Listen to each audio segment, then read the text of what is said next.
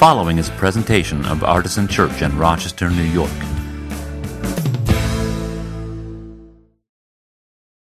Well, we are going through the Gospel of John here at Artisan. We've been doing this, as I said last week, for a few years now, off and on. We'll do 4 or 5 weeks at a time through this book of the Bible, and then we'll move on to something else and come back to it later in the year, that kind of thing. We've been doing it for quite some time, and we resumed this kind of section hike through John's Gospel last week. We'll do it until the end of the month. And today's text is a really beautiful one, which I'm going to read to you and expound on for about 3 minutes. Hold me to that, because what comes after that will be so much better and so much more important. But I actually think this sets the table for what is to come really well. And so, if you would like to look at this in the Bible as I read the text to you, you can use the red Bibles. We're looking at John 13. And in those Bibles, you want to go to page 877. But know this, that for centuries and centuries and centuries of Christian life, when the church gathered together, Scripture was read at some length, by the way, much longer than I'll read today. And people were not literate and, more importantly, didn't have any physical copies of the Bible. So always be okay just listening to the words of Scripture if you're a person who hears well enough to do that. And that's fine too. So whatever works for you, though. We all learn and comprehend things in different ways. Here's the text. Remember now what happened last week. Judas had been identified as the one who would betray Jesus and had left the group. Right after that poignant moment, this is what happens. When he, meaning Judas, had gone out, Jesus said, "Now the Son of Man has been glorified, and God has been glorified in him. If God has been glorified in him, God will also glorify him in himself, and will glorify him at once. Little children, I'm with you only a little longer. You will look for me, and as I said to the Jews, so now I say to you, where I am going, you cannot come. I give you a new commandment, that you love one another. Just as I have loved you, you also should love one another. By this, everyone will know that you are my disciples, if you have love for one another." Now, the text is officially supposed to go to verse 38, but we're going to stop right there. That, I think, is verse 34 or 35, and that's where I want to land for a minute. By this, everyone will know that you are my disciples if you have love for one another. By what will everyone know that we are Jesus' disciples? If we have love for one another.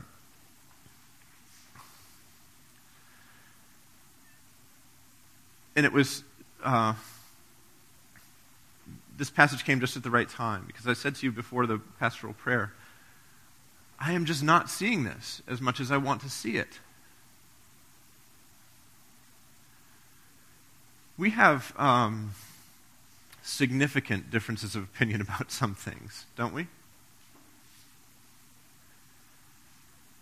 And there are differences of opinion about things that we think are the most important things possibly in the world right now. Some of the political things, the reasons that we have difference of opinion is because we think it really, really matters. But we cannot let that tear us apart, right?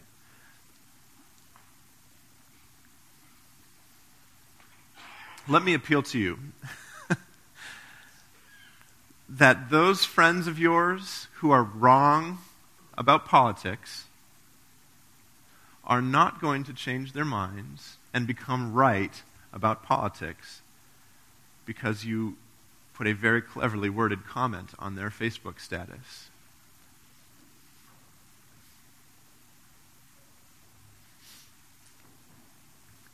So stop it. Honestly, I need to stop it myself. I'm about to get myself fired up in here. I know that there are people who are wrong on the internet. I see them every day. Some of you are wrong on the internet. I love you, in spite of that fact. I hope you will love me when I am wrong on the internet. But I'm sorry to be so doggedly specific about this, but I mean, raise your hand if you've not witnessed this problem in our culture right now. And if you raise your hand, it's because you are already off of Facebook. Right? We could have a meaningful discussion or even a debate about immigration. We're going to talk a lot about refugees in a minute. About war. About religion. About abortion.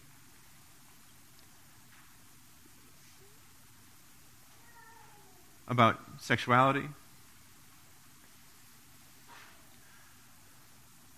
About baptism. We can and probably should have reasonable discussions about all those things. But what happens, especially on Facebook, is not a reasonable discussion about those things. It's pointless, it's purposeless, and it's ripping us apart. So stop it.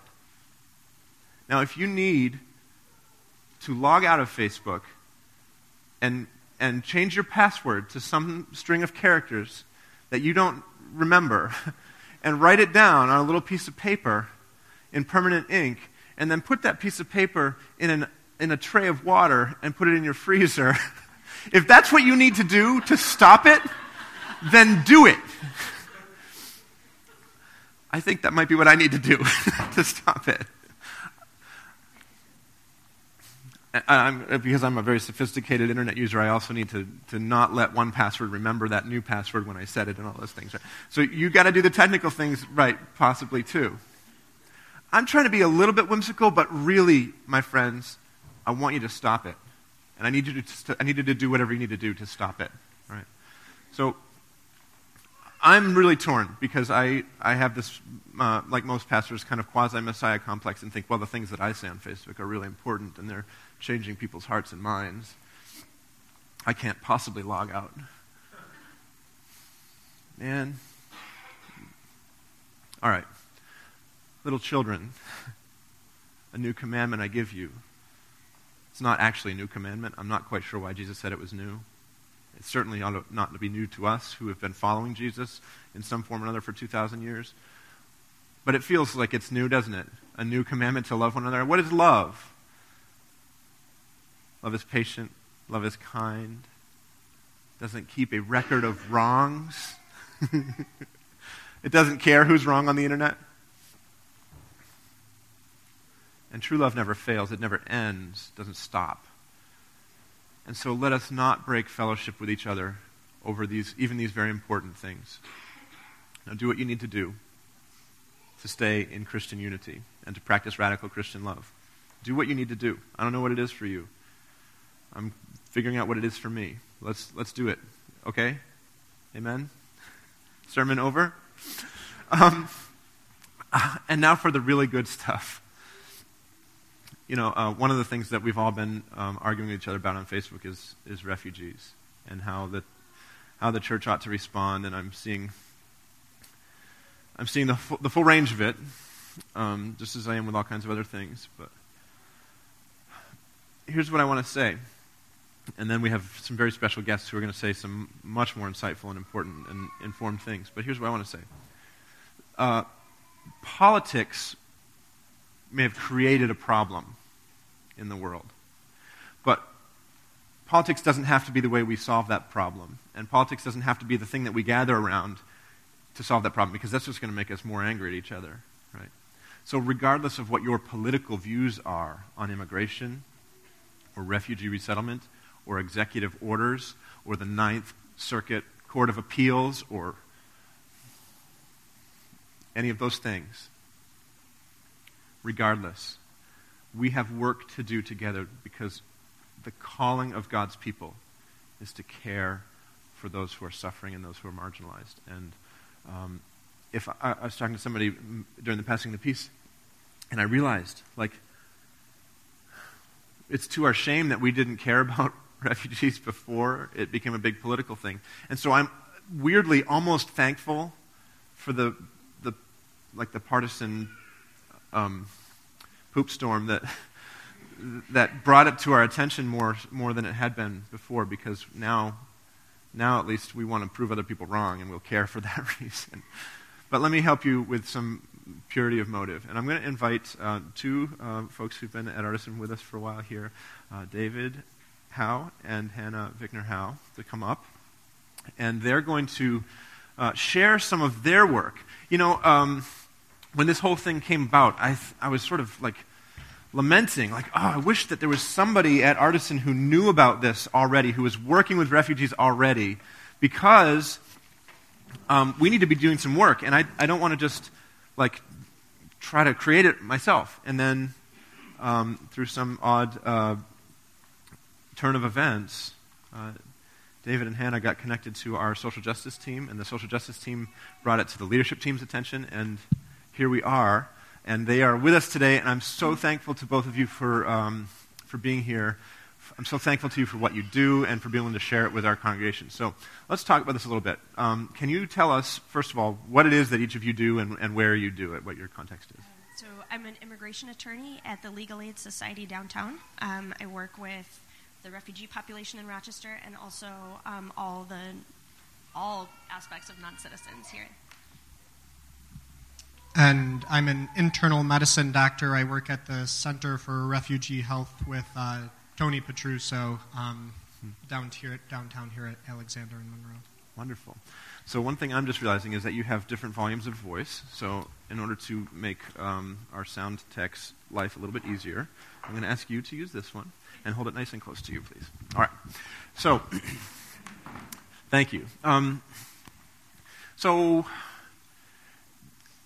tell me this. Why is it that you each decided to practice these careers in this type of setting? Because presumably you could each have gone on to a different type of work that would maybe be more lucrative or more prestigious or more whatever.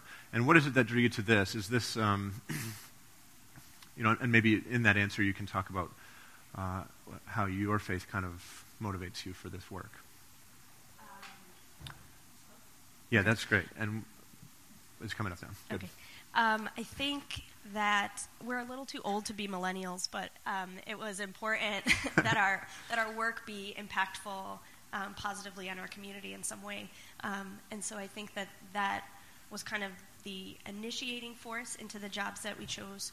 I'm a big fan of the underdog and sports teams and everything else. And so as I was getting into the legal community and in law school and checking out different clinics, it came to my attention that a really underserved population was non-citizens. They still have rights and protections as visitors in our community and part of our community, and those weren't being as addressed or as advocated for in the legal world. And so it was a fun niche for me to fill.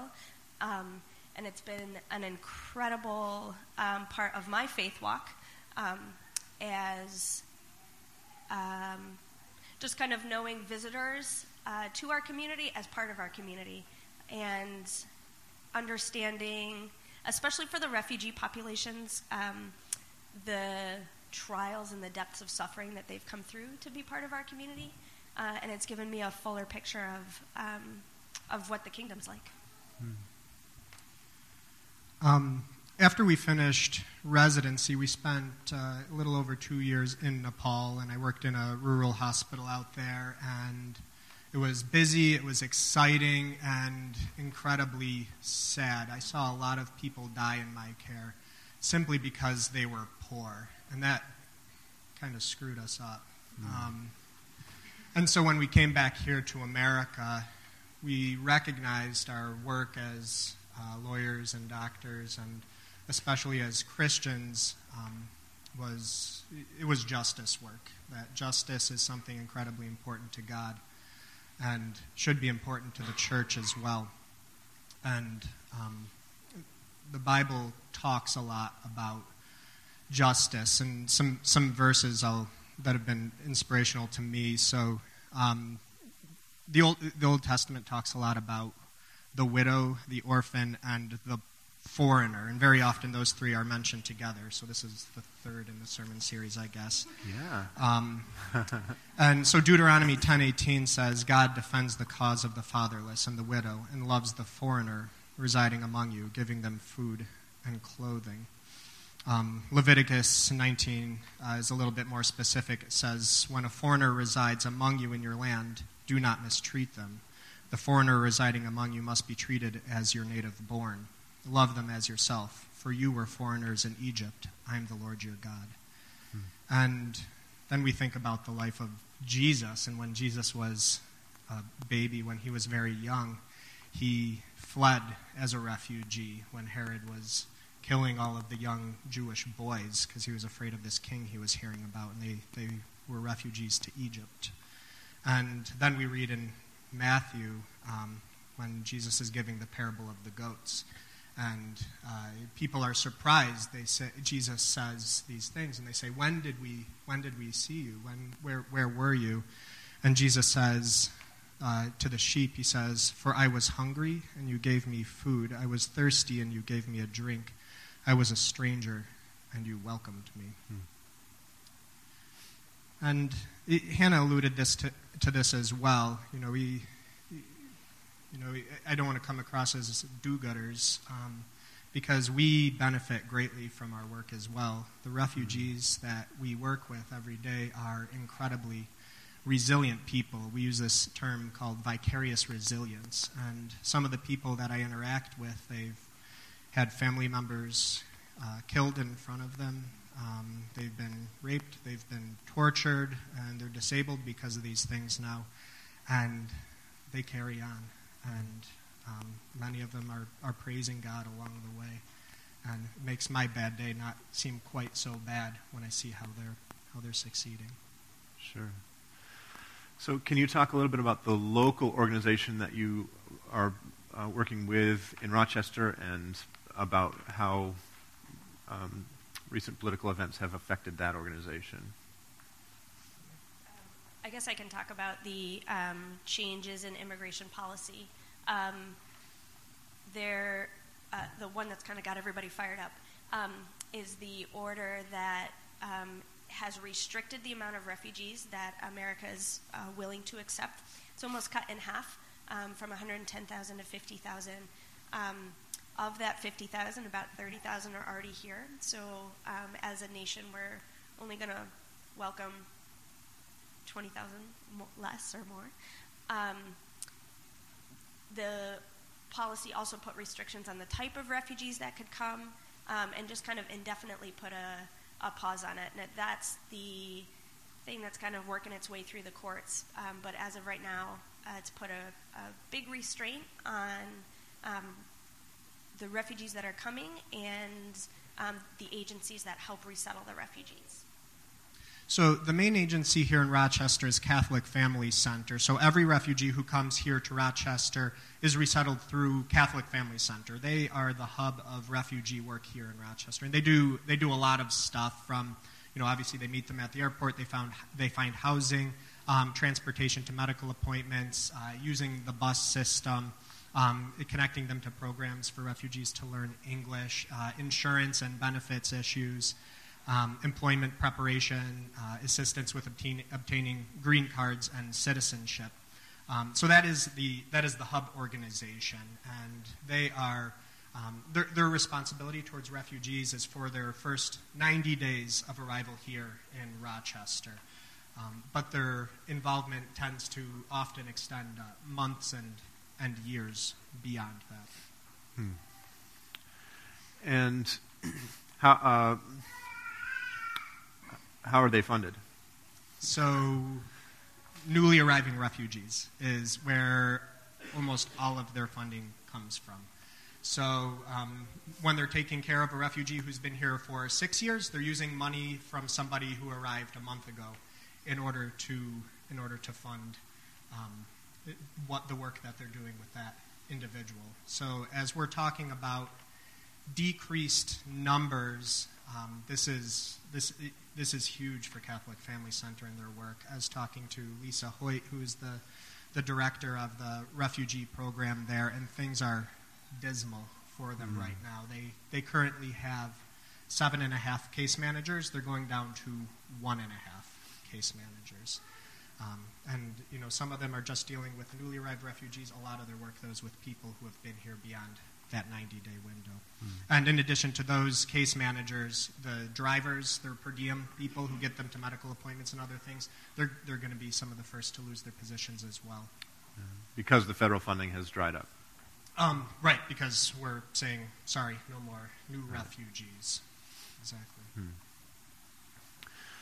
So we'll talk more about money in a minute, but you both are on the ground working with people who are directly affected by this. And whenever we do this kind of conversation at Artisan, my phone starts buzzing, right? Even as I'm standing here, my phone is buzzing.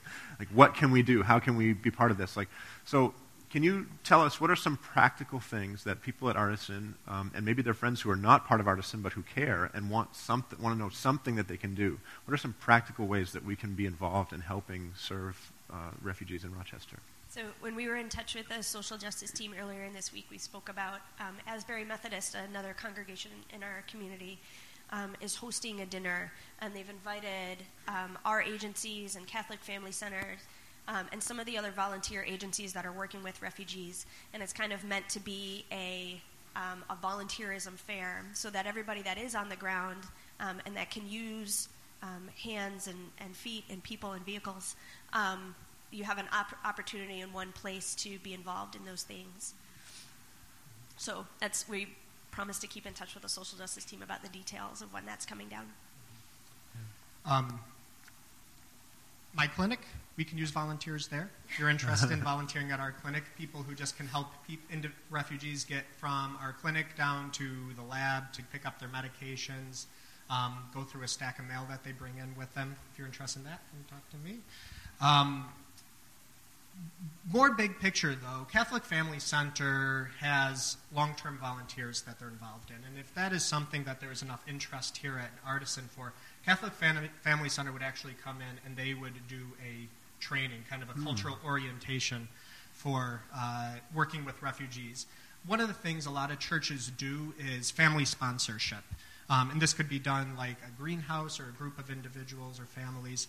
And most of the time this is done with the newly arriving refugees. And they come alongside and they help with learning English, navigating the bus system, getting to medical appointments. And I think there's a definite need for that for families that are already established here in Rochester as well. So if there's enough interest of groups, we can certainly get Catholic Family Center to come in and give an orientation. Sometimes it does involve a background check as well, if you're going to be very involved with it.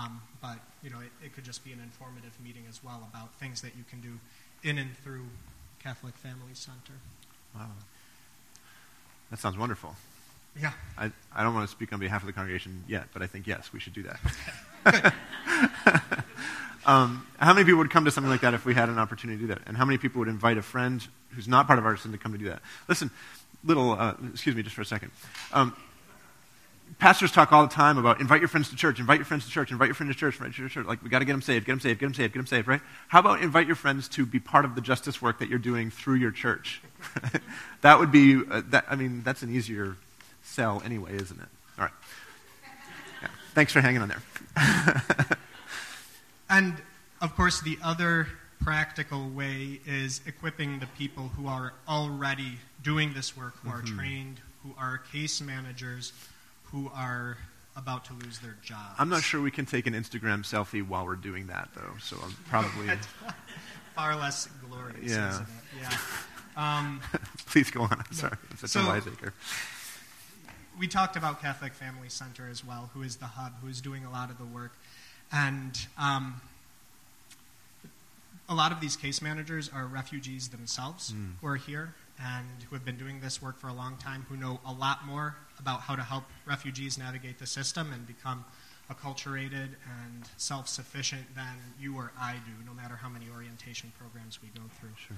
So I see one of the easiest and most practical ways for us to get involved is to help fund a case manager at Catholic Family Center, which, they're obviously losing, I don't know what percentage that is, but 6 of their case managers right now.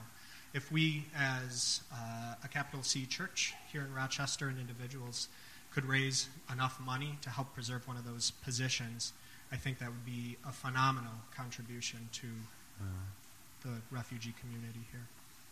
So there is lots of hands-on work that we could get involved in, but what I'm hearing you say is that money actually is one of those cases where money really does potentially solve part of a problem. It makes a difference. Yes, absolutely. And like you said, this is one of the less glorious things. People would love to see, I bought a turkey and I fed that refugee with this turkey, or to say, that, like you said, that Instagram selfie of this is me with a refugee doing some work, but much more practically and much more effective, giving money to Catholic Family Center. And right now in the community, there are a lot of volunteers who are coming out of their woodwork. I'm not sure how long that momentum is gonna last. Sure.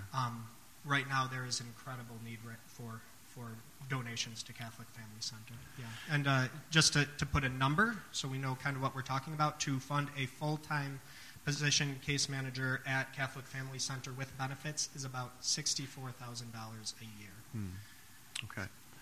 And so if we were to collect some money and donate to Catholic Family Center, it would go directly to refugee services. Yeah. It's not going to go to any other thing. They're not going to pay some CEO or something like that, right? No. Okay. So, because David and Hannah shared this with us in the middle of the week, and we knew immediately that we were going to have them here today, and we knew that we were going to ask you to give money toward this, we set up a way to do this. So we have made a special fund in the Artisan Giving interface that goes directly to refugee support, and we're taking, in a minute I'll tell you what you can do to be part of this, but we're going to be collecting money for this reason. Every dime that comes in marked refugee support will go directly to Catholic Family Center, and as David just said, will go directly to refugee services. That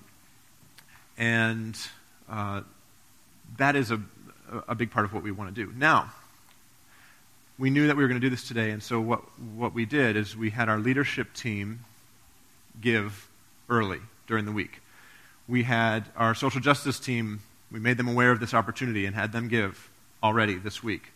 Some of your greenhouses, your small groups, heard this call this week, and you've given already this week. Before our service started today, Artisan Church has already raised $1,700 for refugee support that's going to go directly to Catholic Family Center.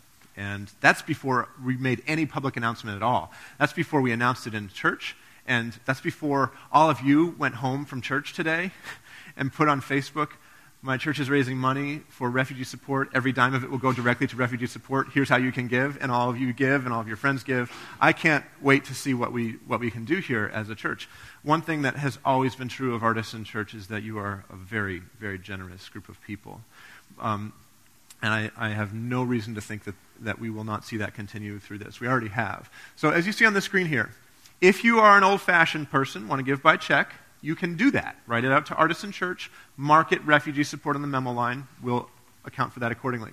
If you give online already, you can go home to your computer thing with the actual physical keyboard on it and tap away, log in, give. You can drop down the fund to make it say refugee support. But the easiest and fastest and most immediate way, the way I'm going to ask you to do it right now, if you have a mobile phone, is to use mobile giving, right? And I'm going to tell you how to do that in a second. But when we set up our mobile giving, the big fancy company in California that we set it up with made a video for us, which we were not going to show to you because it's slightly tacky. But now we're going to show it to you because this is important enough. And so go ahead and roll that tape.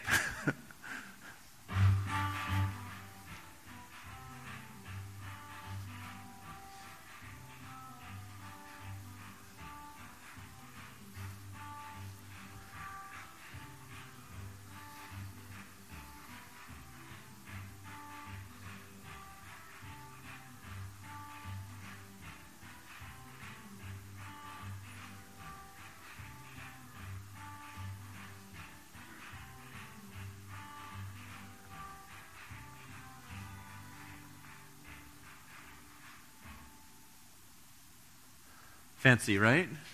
So the details here on the screen. You can also use the Artisan Church app. If you haven't downloaded it, you can go and download it and just tap give. But you can text the word artisan to 77977.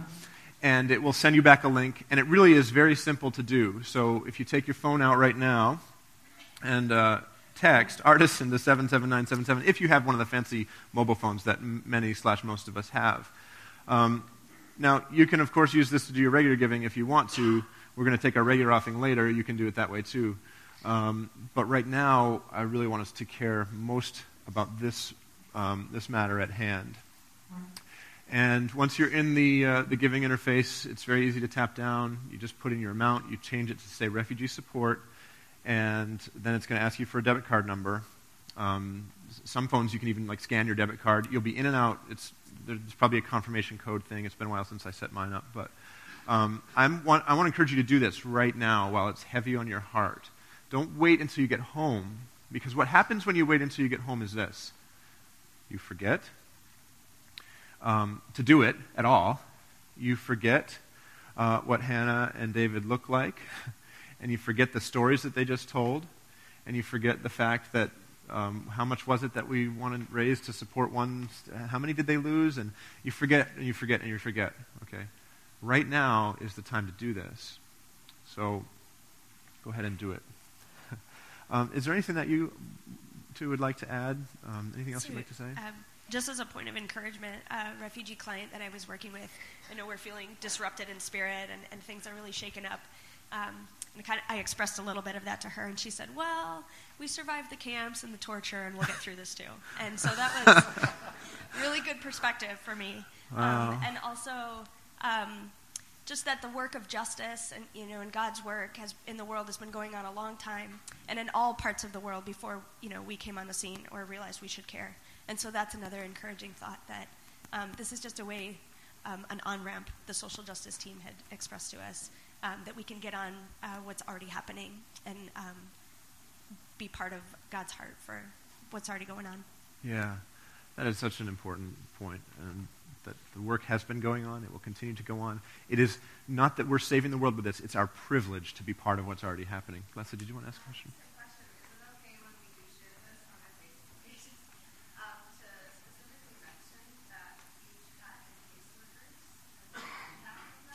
I think that's okay.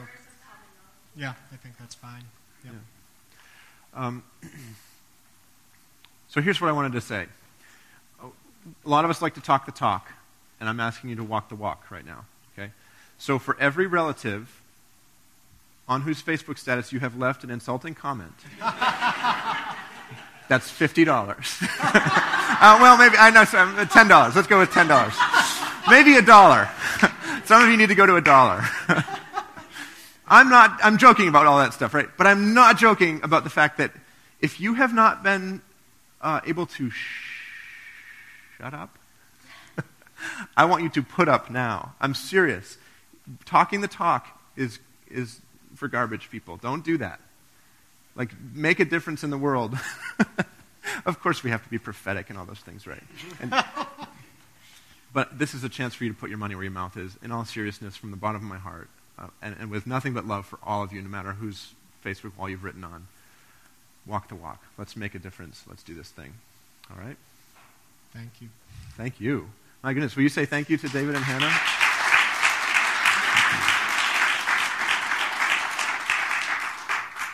All right. Well, they're going to be here for our next service too and share this with the 11 o'clock folks. So if you have artisan friends who you suspect might be kept away by the snow that's about to hit us, supposedly, send them a message, man. Tell them that they don't want to miss this in the next service. And if you have friends outside of Artisan who you know would be down with this kind of work, even though they're not churchy people, send them a text and say, hey, you've got to know what's going on at Artisan. I will go back to the service with you and sit with you so that you can hear that. All right? Lots of ways to spread the effect of this. So, now it's my great privilege as your pastor to invite you to the table of the Lord. We talk about communion in a lot of ways at Artisan, but I think it's such a beautiful thing that Jesus instituted this sacrament over a meal. We're very formal about it, in some churches more than others, but it's a very formal kind of ritualized thing. But with Jesus and the disciples, it was just they were having dinner together. And Jesus said, look at this food on the table. That's my body, and when you break the bread, that's what's going to happen to my body. Look at this cup of wine. This is like the blood that I'm about to pour out of my own physical body for the forgiveness of sins. And so I want you to remember every time you come together for dinner, look at the bread and look at the wine. That's me. And when you eat it, you're basically proclaiming my death until I return. That's what Jesus said.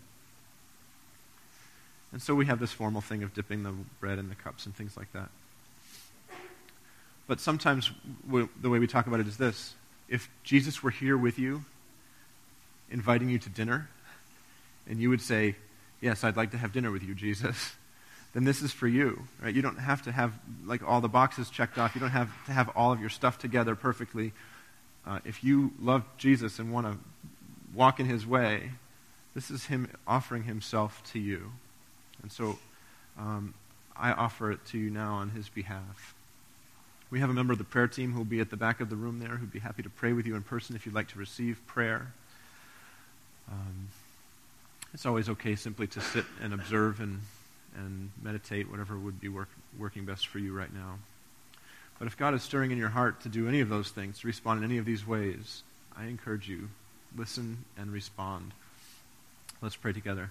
Gracious God, we give you thanks for the ways that you love the world and for the privilege of being part of loving the world that you made. Show us new ways all the time that we can carry your love beyond our places of comfort to people who need it desperately, to people who we think of as foreign or even enemies. Help us to walk in the call of your Son, Jesus Christ, who loved his enemies to the point of death and called us to do the same. We pray a special blessing on the offering that's being given in this time, that it would be a wellspring of generosity and would make a big difference in the life of people made in your image who are suffering now and who need help. May we know you. May we know you to be real in the bread and the wine and in prayer. Make yourself known to us. Fill us with your love and your spirit so that we can carry it out of this place. We pray in Christ's name. Amen. Our table's open now. Come if you will, and we'll continue to worship in song as well. Respond to God's Spirit.